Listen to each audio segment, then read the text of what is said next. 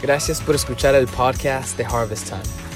Harvest Time existe para ayudarlo a conocer a Dios, a encontrar la libertad, descubrir su propósito y hacer una diferencia en la vida de los demás. Esperamos que el mensaje de esta semana fortalezca su fe y que lo aliente. Disfruta el mensaje. Harvest Time, muchas gracias por estar en esta tarde con nosotros, y sabemos que tenemos muchas personas viendo en sus casas, con sus familias, y de verdad queremos decirle que nos hacen falta, y al mismo tiempo le damos gracias a Dios por la tecnología, porque a través de estos medios podemos estar juntos, aunque sí nos hace falta el poder abrazarlos, el poder saludarlos y estar juntos como familia. Pero nuevamente les damos gracias porque sabemos que estamos en sintonía, que estamos juntos en este tiempo. Los extrañamos, queremos decirle que los extrañamos, pero también estamos muy emocionados por las oportunidades que esta temporada nos da, porque tenemos diferentes maneras de cómo podemos ser iglesia, de cómo podemos estar conectados, cómo podemos crecer en Dios. Y quiero recordarles que en este tiempo que estamos que tenemos que estar en nuestras casas, y muchas cosas están poniéndose en pausa. Nuestra fe en Dios no está en pausa. Nuestro crecimiento con Dios no está en pausa. Yo estoy muy emocionado de poder leer la palabra de Dios con ustedes, y de verdad que quiero que compartan, que lean la palabra de Dios juntos en familia. Y de verdad que me lo imagino en mi mente, que estén juntos, la esposa y el esposo, los hijos, leyendo la palabra juntos. De verdad que me lo estoy imaginando en este momento, todos juntos, tal vez en su sala, en su casa, abriendo la Biblia y compartiendo juntos en familia. Yo quiero compartirles algo que yo les había dicho hace unas semanas atrás, que realmente a mí me pasa en lo personal, que yo me distraigo mucho con los dispositivos, me distraigo mucho cuando tengo los dispositivos a mano, así que les motivo para que estén concentrados en este tiempo, que nos enfoquemos, que de verdad nos enfoquemos en la palabra de Dios, que nos acerquemos a la palabra de Dios en esta tarde. Yo voy a estar leyendo la Biblia en el libro de Hechos, en el capítulo 27, si lo quieres ir abriendo y buscando en tu Biblia. Vamos a estar aprendiendo o leyendo sobre una historia muy interesante, una historia de Pablo. Y el título de este mensaje es Mantengan la valentía.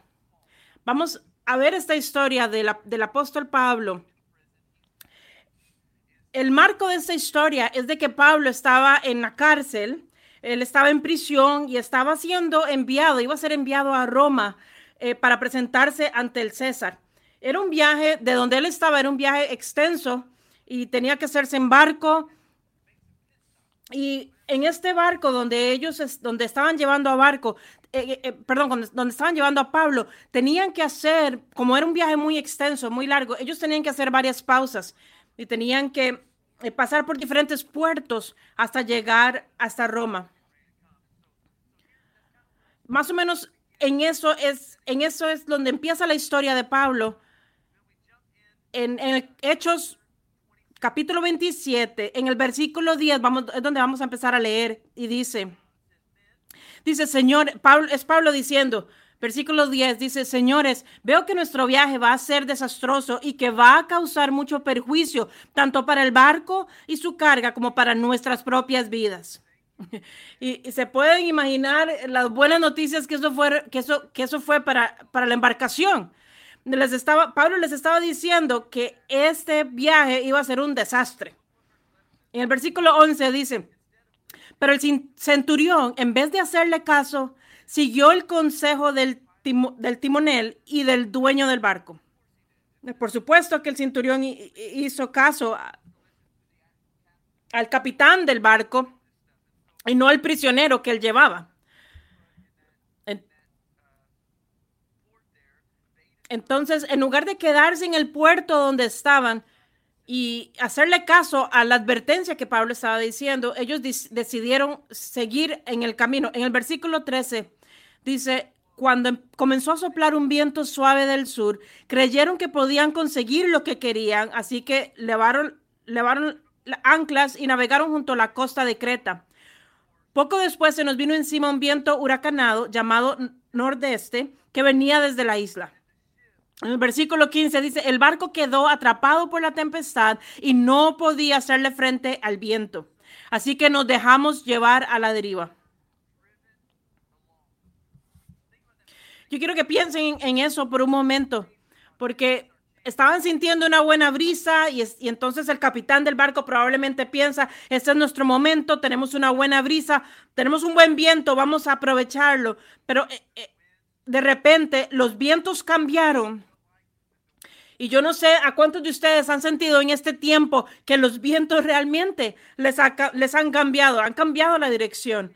En este momento en la historia vemos que el viento sopló fuerte como un huracán y que el barco quedó en medio de esa tempestad, de esa tormenta. Y el barco no podía moverse. Y leíamos en el versículo 15, al final del versículo 15, que el barco quedó a la deriva, fue llevado a la deriva.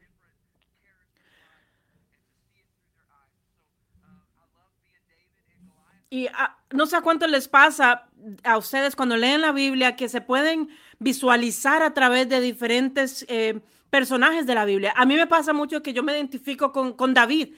Me identifico con David cuando estaba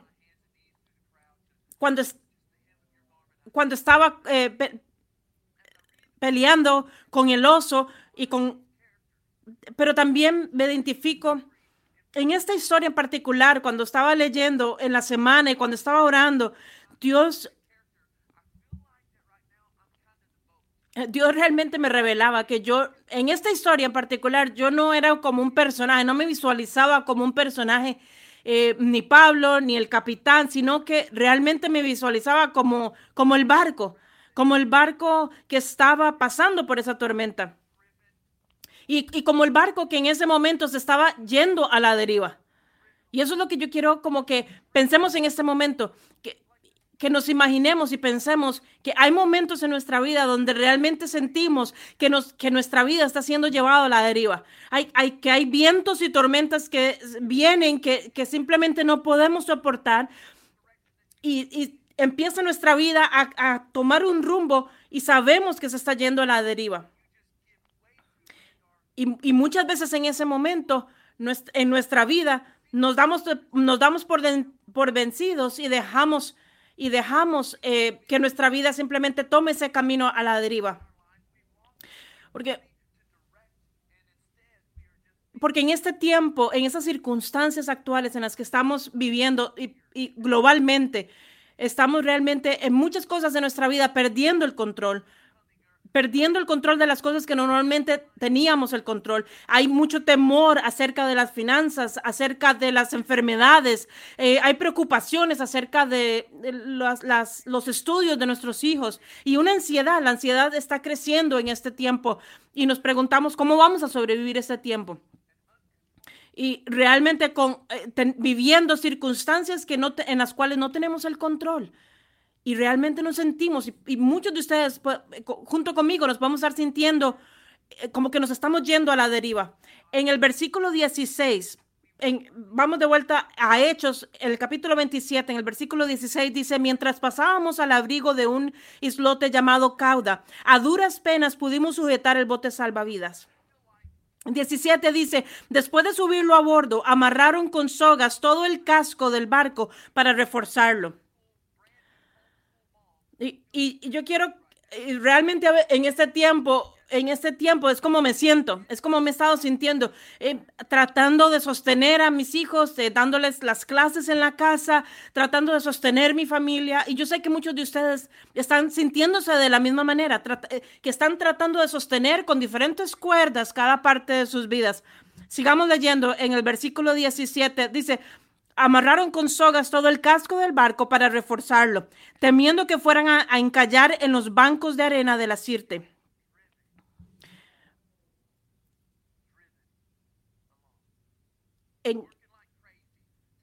En esta en esta parte de la historia podemos imaginarnos cómo ellos estaban tratando de sostener con sogas y con todo lo que podían para poder sobrevivir. En el versículo 18 dice, al día siguiente, dado que la tempestad seguía arremetiendo con mucha fuerza contra nosotros, comenzaron a arrojar la carga por la borda. En el versículo 19 dice, al tercer día, con sus propias manos, arrojaron al mar los aparejos del barco. Y yo me pongo a imaginar en esa parte de la historia que ellos empezaron a evaluar las cosas que iban a tirar al mar. Y me imagino en este mismo tiempo las circunstancias en las cuales estamos viviendo.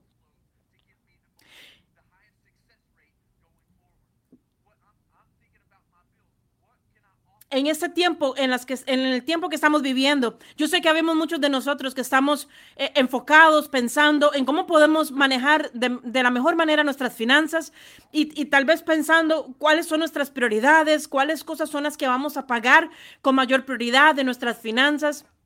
Estamos pensando todas estas cosas que llevamos en nuestra vida, todas las obligaciones que tenemos con otras personas, obligaciones que tenemos con nuestras familias, y estamos tratando de mantenernos, de mantener todas las cosas más esenciales.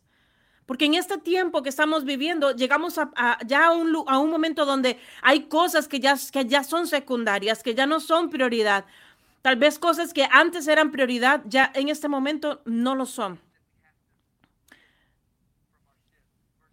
En el versículo 19, seguimos leyendo, en el versículo 19 dice, al tercer día con sus propias manos arrojaron al mar los aparejos del barco. En el versículo 20 dice, como pasaron muchos días sin que apareciera ni el sol ni las estrellas, y la tempestad seguía arreciando, perdimos al fin toda esperanza de salvarnos. ¿Qué lugar más increíble en el que llegaron ellos? Llegaron a un momento donde habían arrojado al mar todo lo que tenían, todo lo esencial, todo lo del barco. Y pasaron varios días y simplemente al seguir viendo la tempestad habían perdido toda esperanza. Y tal vez en este momento tú te estás sintiendo de este momento. Te estás sintiendo de esa manera en este momento porque estás preguntándote y diciendo, yo no sé cómo voy a sobrevivir. Yo no veo cómo me va a ayudar ninguna ayuda del gobierno en este momento. Tal vez estás diciendo, yo no veo una manera de cómo sobrevivir esto. Dice, si seguimos leyendo en el versículo 21, dice, llevábamos ya mucho tiempo sin comer. Así que Pablo se puso en medio de todos y dijo, señores, debían haber seguido mi consejo y no haber zarpado de Creta. Y aquí vemos a Pablo poniendo prácticamente sal en la herida. Estaba recordándoles que no habían tomado su consejo. Seguimos leyendo, dice, así debieron haber seguido mi consejo. Pablo aquí se me parece muchas veces a mi esposa cuando me dice que me da un consejo y yo no lo tomo. Aquí dice Pablo, nuevamente dice Pablo, debían haber seguido mi consejo y no haber zarpado de Creta. Así se habrían ahorrado este perjuicio y esta pérdida. Dice en el versículo 20, pero ahora los exhorto a cobrar ánimo. Pablo está diciendo, me debieron haber escuchado. Yo les dije que esto iba a ser difícil, pero aún y sin embargo, mantengan su ánimo. Porque dice en el versículo, porque ninguno de ustedes perderá la vida, solo se perderá el barco. Ahora, nuevamente, vemos a Pablo que estaba trayendo malas noticias. Pablo les estaba diciendo, se va a perder el barco, pero ninguno de ustedes va a perder la vida. Y yo me puse a pensar con este versículo y esta historia. Me ponía a pensar y me ponía a analizar que el barco es como mi vida en este momento. El barco de nuestra vida muchas veces es esas cosas donde encontramos seguridad. Y en este punto, Pablo estaba diciendo, todo va a estar bien, ustedes no van a perder la vida, Dios los sostiene en la palma de su mano. Pero Pablo les estaba diciendo, la cosa en la cual ustedes estaban confiando, en el cual iban a sostenerse, que era el barco, Pablo les está diciendo, el barco no va a estar bien. Y eso me recuerda o me pongo a pensar que en esas circunstancias, esas cosas, el barco se asemeja a esas cosas en las cuales muchas veces nosotros ponemos esa confianza en nuestra vida. Las finanzas, nuestros trabajos, las escuelas de nuestros hijos. Y eso me recuerda que en esas circunstancias muchas de esas cosas no están sobreviviendo, no se están manteniendo. Y no estamos pudiendo mantener esa seguridad en esas cosas. Pero Dios nos recuerda en esta historia, mantengamos el ánimo y ninguno va a perder su vida. Ninguno de ustedes perderá la vida, decía en ese versículo. Yo realmente creo que las tormentas de la vida, Dios las utiliza para quitar de nuestras vidas esos ídolos que muchas veces nosotros ponemos demasiado énfasis, demasiado peso, demasiado enfoque en nuestras vidas. Y Dios a través de las tormentas aprovecha y quita esos ídolos de ese lugar alto en los cuales nosotros muchas veces los ponemos. Sigamos leyendo en el versículo 24. En el versículo 24 dice, y me dijo... Perdón, en el versículo 23 dice, anoche se me apareció un ángel del Dios a quien pertenezco y a quien sirvo. Qué linda expresión de Pablo, porque dice un ángel de Dios, de ese Dios al cual yo pertenezco. Yo soy un hijo de Dios, yo le sirvo a ese Dios. Dice en el versículo 24, y me dijo, no tengas miedo, Pablo. Tienes que comparecer ante el emperador y Dios te ha concedido la vida de todos los que navegan contigo. En el versículo 25 tiene el punto, dice el versículo 25, así que ánimo, señores, confío en Dios que sucederá tal y como se me dijo. Sin embargo, tenemos que encallar en alguna isla. En el versículo 25 está la esencia de este mensaje. Está la esencia de lo que les quiero decir en esta tarde. Que tenemos que confiar en Dios, que tenemos que tener ánimo, que aunque no puedas ver más allá de las circunstancias, tienes que tener fe en Dios, porque va a pasar como Él nos dijo. No pongas tu fe en el barco, porque el barco no va a sostenerse en esta tormenta. No pongas tu fe en el sistema de las escuelas, no pongas tu fe en el gobierno, no pongas tu fe en tu trabajo, no pongas tu fe en cuánto dinero tienes en la cuenta de tu banco. Todas las cosas que tú creías que iban a mantenerse hasta el final y que iban a estar contigo hasta el final, muchas veces esas cosas no se van a mantener, pero Dios es fiel. Yo te quiero decir que la tormenta no va a durar para siempre. Y tal vez vemos definitivamente, sí, está oscuro en este momento, pero la tormenta no va a durar para siempre. Y nuestra esperanza no está en el barco, nuestra esperanza está en Dios. Así que yo te digo, ánimo, mantén tu valentía, mantén tu ánimo. Si seguimos leyendo hacia el final de ese capítulo, en el versículo 41, dice, pero el barco fue a dar en un banco de arena y encalló. La proa se encajó en el fondo y quedó varada. Si seguimos leyendo,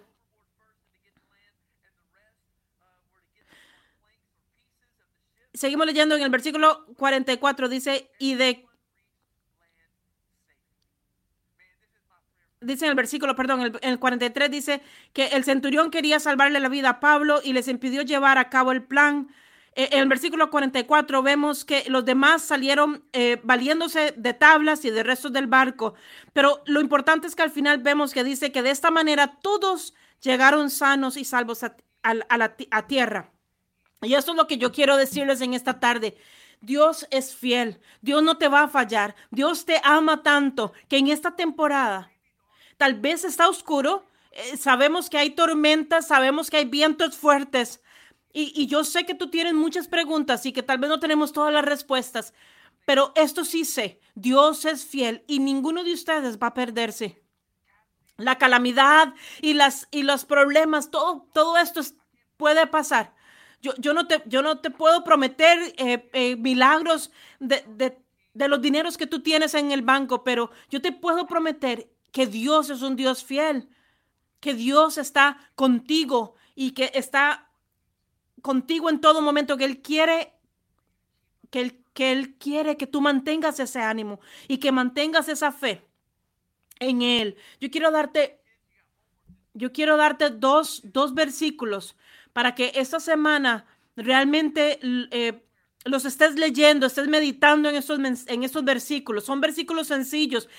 Mientras compartes en tu familia, que tus hijos se lo memoricen. Deuteronomio 31:6 dice: sean fuertes y valientes, no teman ni se asusten ante esas naciones, pues el Señor tu Dios siempre los acompañará, nunca los dejará ni los abandonará. El otro versículo es Isaías 41:10. Dice: así que no temas, porque yo estoy contigo. No te angusties, porque yo soy tu Dios. Te fortaleceré y te ayudaré. Te sostendré con mi diestra victoriosa. Esa es la promesa de Dios para tu vida y para mi vida en este día. Mantén tu valentía. Dios es fiel. Yo quiero orar por ti en este momento. Dios, gracias por nuestra familia, nuestra iglesia. Yo sé que muchos de nuestra familia, que muchos de nuestros miembros de la iglesia están en medio de esta tormenta y que muchas veces se puede sentir en este momento como que ya han tirado todas las cosas que podían tirar a la borda, al mar. Y la ansiedad y el temor sigue estando ahí. Y los corazones están pesados, están pasando por tiempos de angustia y realmente no saben cómo va a terminar toda esa circunstancia. Pero yo oro para que en este momento el poder de tu espíritu, en este momento donde ellos están, que tú les des ese valor, esa valentía, aumenta su fe, que ellos se llenen de fuerza, que ellos se llenen de valentía, que ellos se puedan mantener firmes en la palabra. Tú nos has prometido que nunca nos vas a abandonar. Y eso no significa que nunca vamos a pasar por tormentas, que nunca vamos a pasar por dificultades. Pero que mientras pasemos por esas dificultades, tú siempre estás con nosotros. La bendición y la promesa que tenemos de ti, Señor. Te doy gracias porque tú eres fiel. Ayuda a cada miembro de esta iglesia a mantener su valentía, porque sabemos que tú estás trabajando aún en medio de la tormenta.